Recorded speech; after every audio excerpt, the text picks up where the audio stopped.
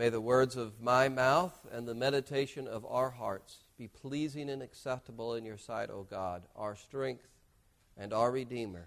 Amen. You can be seated.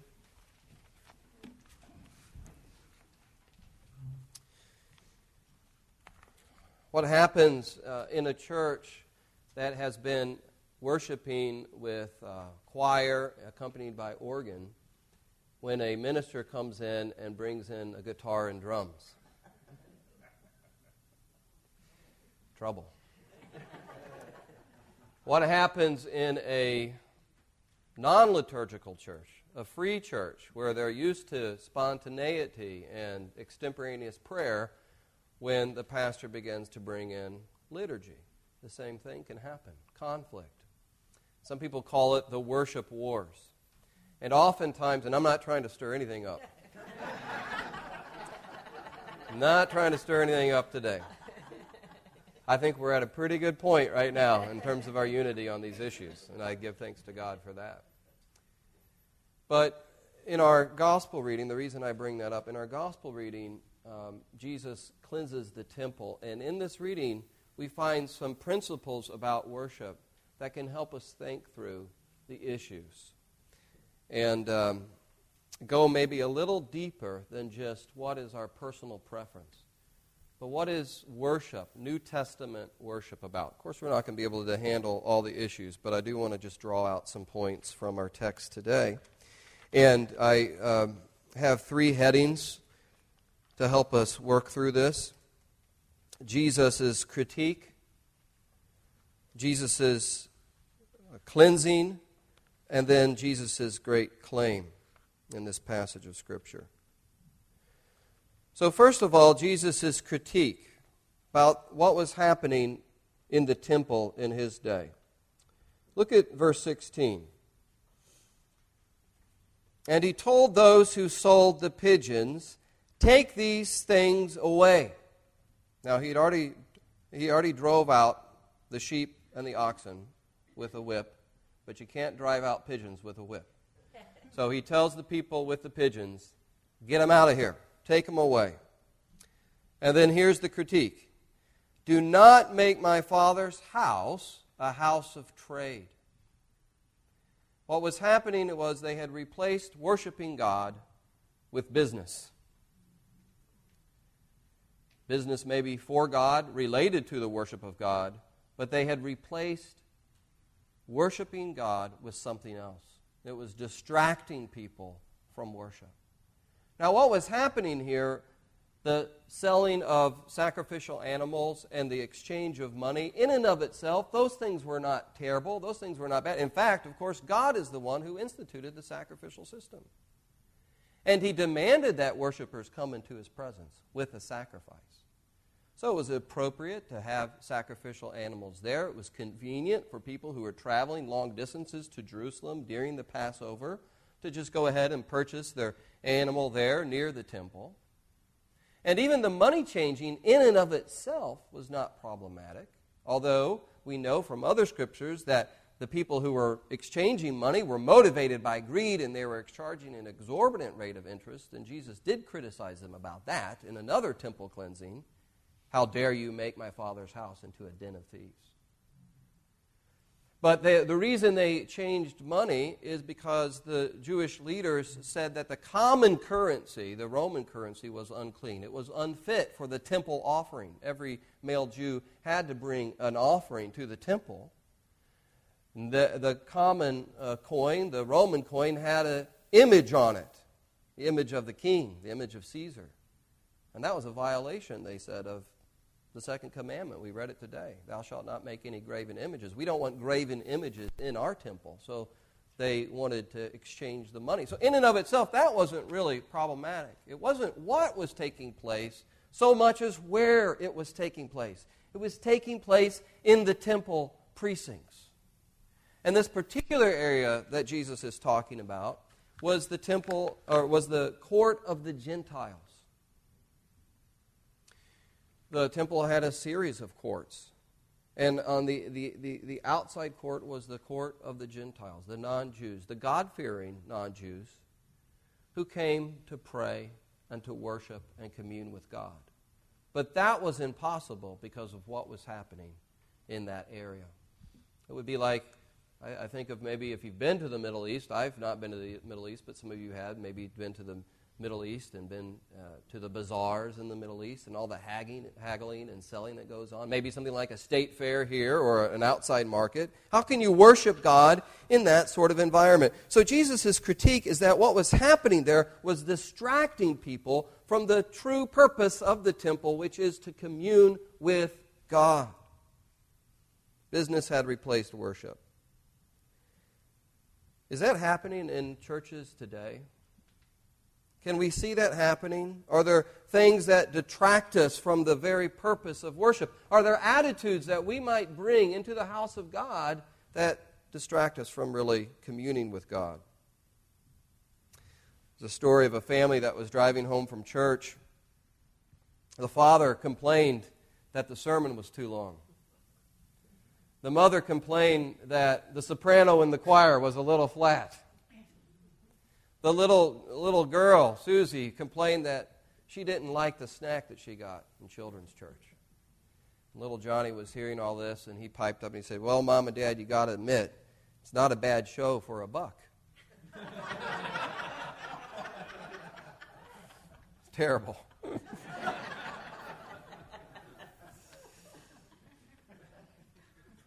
If we approach worship in that way, like it's here to entertain me, like it's a consumer product, and I'm a consumer, and our culture forms us to be consumers. But if we don't drop that when we come into the house of God together, then we're looking at the wrong end of the telescope when it comes to worship.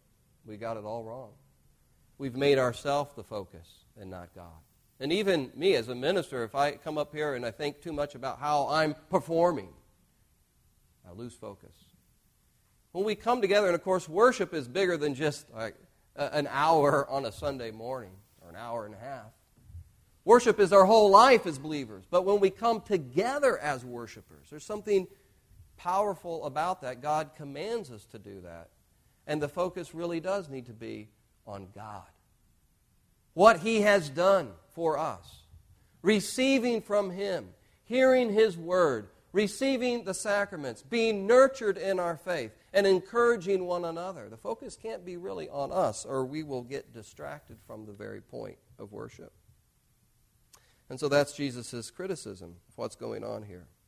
Jesus had a great desire. He was zealous for the house of His Father, and He wanted to worship God, and He wanted other people to join the course of worship. And in John chapter 6, He told the woman at the well, the Father desires worshipers who will worship Him in spirit and in truth. Oftentimes that's what I pray when we gather together, the people who are serving in worship. We gather together and I pray, God, help us to worship You in spirit and in truth. Help us to engage our spirit and our minds as we gather together here. Let's not get distracted from the point of worship. The next thing we see is Jesus' cleansing. Jesus' cleansing. And making a whip of cords, in verse 15, He drove them out, all of them out of the temple, with the sheep and the oxen. And He poured out the coins of the money changers, and He overturned their tables. And He told those who sold the pigeons, take these things away. Do not make my Father's house a house of trade. What dramatic action Jesus is taking here to wake people up spiritually to what's going on. Imagine that. He is asserting great authority over the temple at this moment. And what He's doing is, He's not, I heard somebody describe this as a temple tantrum. This is not a temple tantrum. This is not an outburst. He is righteously angry, but He's not flying off the handle here. This is a prophetic action to make a point. You know, the prophets of old in the Old Testament oftentimes did things. They did things, dramatic action to make a point. To wake people up, because sometimes people need a visual. And you remember Ezekiel, for example, I think it's Ezekiel chapter 4, where God told Ezekiel to lay down on the ground for like 14 months and put a brick in front of him. And the brick was a symbol of the city wall. and to build siege works against it. And for 14 months, something like 390 days, he was to lay there. I don't think he did it continuously. But he was, as the ESV Bible says about that story, it was a form of street theater almost to get people's attention. They couldn't ignore a man that was laying there day after day after day saying, this is a sign of what's to come if we don't turn to God. The siege is going to come against this city. And so God used the prophets in that way to do dramatic things, to take symbolic action to make a point. And that's exactly what Jesus is doing here. He's acting like a prophet in the temple. There were predictions in the Old Testament that when the Messiah came, during the day of the Lord, at the end of time, that the Lord himself would purify the worship of the people and the temple. So, for example, Malachi 3:1, the Lord whom you seek will suddenly come to his temple, and the messenger of the covenant in whom you delight, behold, he's coming, says the Lord of hosts. The Lord himself is going to come to the temple at the day of the Lord, and he's going to purify the worship of his people. And Zechariah 14:21 says that on that day, the day of the Lord, there shall no longer be a traitor, Trader, in the house of the Lord of hosts on that day. So these things are in the background here of what Jesus is doing. Jesus is not just, again, acting out of an outburst of anger. He is making a demonstration. I have authority. This is a claim to be God's king, a claim to be the Messiah. And that's why the temple leaders come to him. The Jews, it says, came to him, but the reference there is to the Jewish leaders. Not all the Jews, but the Jewish leaders. John uses that term, the Jews, oftentimes to refer to the Jewish leaders. They come to Jesus and they say, what gives you the right to do what you just did? By what sign can you show us that you have the authority to do what you just did in the temple? They recognized this was an act of authority, and they demanded a miracle. And these are the same people throughout the Gospels who often said, show us a sign, give us a miracle. And if you give us a miracle, then we'll believe in you, then we'll accept your authority. But then when Jesus did something miraculous, oftentimes what happened? They explained it away. He's healing by the presence of a demon. See, their heart was not willing to believe and to be open to Jesus Christ. But Jesus' great acts of authority demand a response. Do you believe in Jesus as the Messiah or not? Do you receive him as the one who has all authority in heaven and earth or not? And it was after the disciples remembered this, after the resurrection, Jesus' death and resurrection, that they understood that's the sign that he has the authority to do some of the things that he did. The resurrection is the sign that Jesus is the Messiah. We don't demand miracles from Jesus constantly and say, Lord, if you don't do this, I won't believe in you. To believe in Jesus, you just look to the cross and the empty tomb. And that's the sign that God has given us, enough to believe that Jesus is the authority. But when it comes to worship, this means that Jesus has authority in this temple, in this house, in this place of worship, in our lives. The final word when it comes to worship goes to Jesus Christ. He is the head of the church.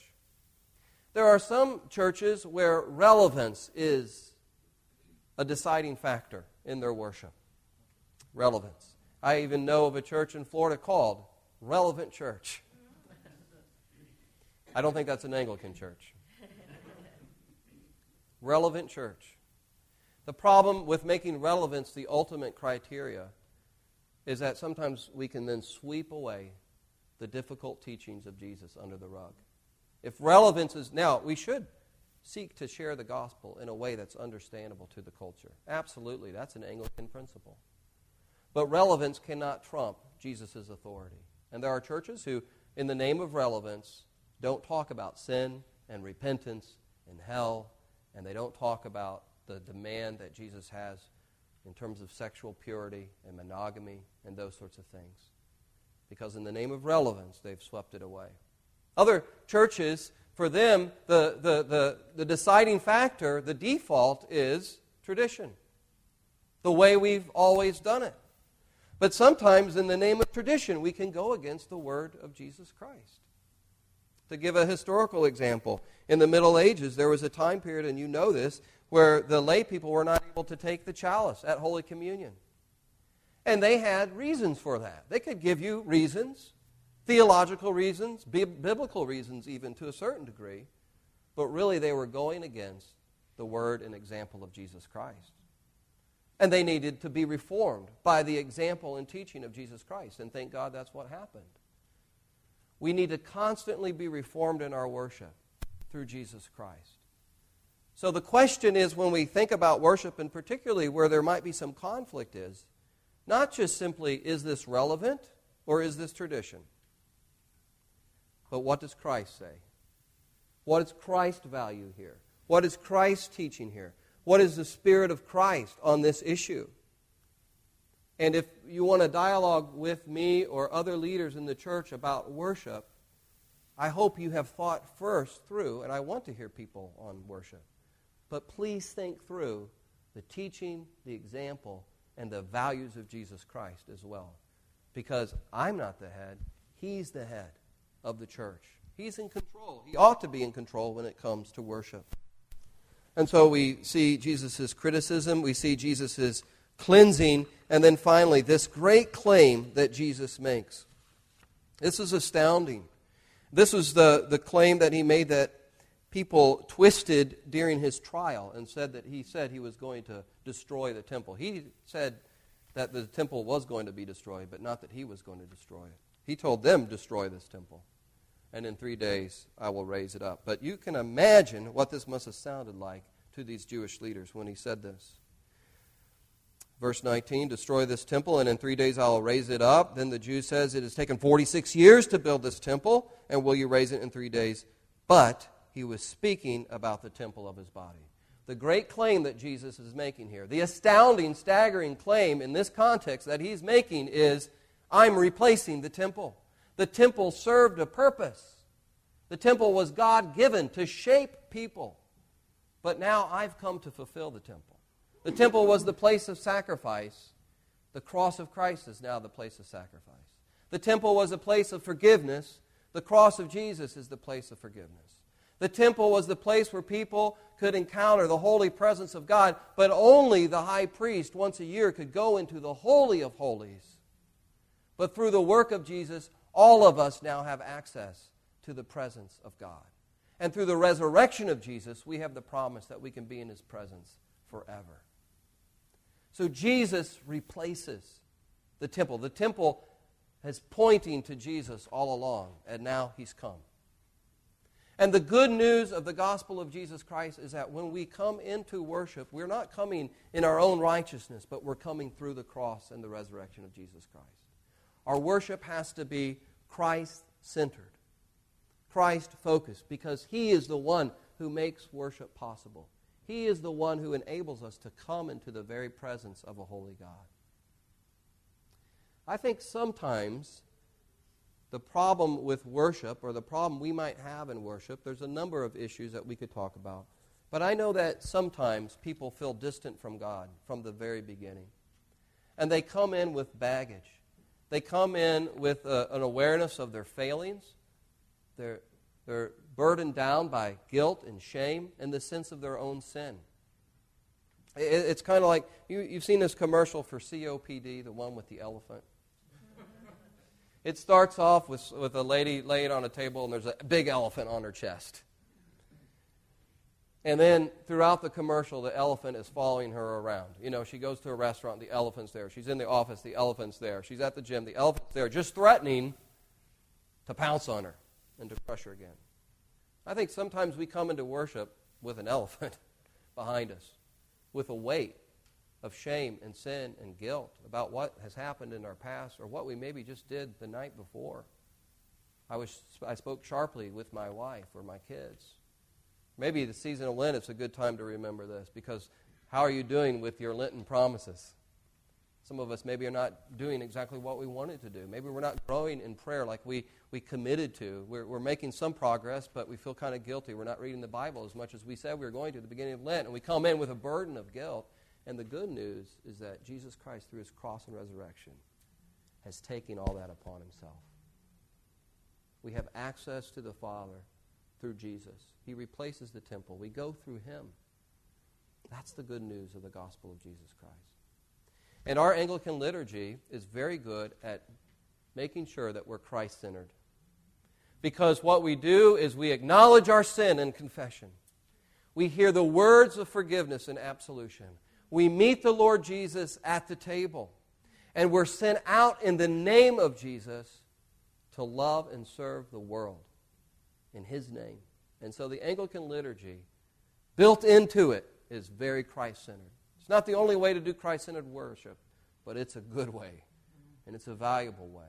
And we need to engage with it intentionally, thoughtfully, with an openness as we go through it. Lord, what do you have to say to me today as I bring this sacrifice of praise to you? Let's pray. Lord Jesus, we thank you that you have paid it all. You have paid the debt. You have accepted the penalty. You have offered your life. And Heavenly Father, we know that that is an act of love motivated by your heart to be reconciled to us. And so, Heavenly Father, Lord Jesus Christ, Holy Spirit, we thank you for your work. We honor you. And we thank you that we are privileged to come together and to worship you in spirit and in truth on this day. Amen.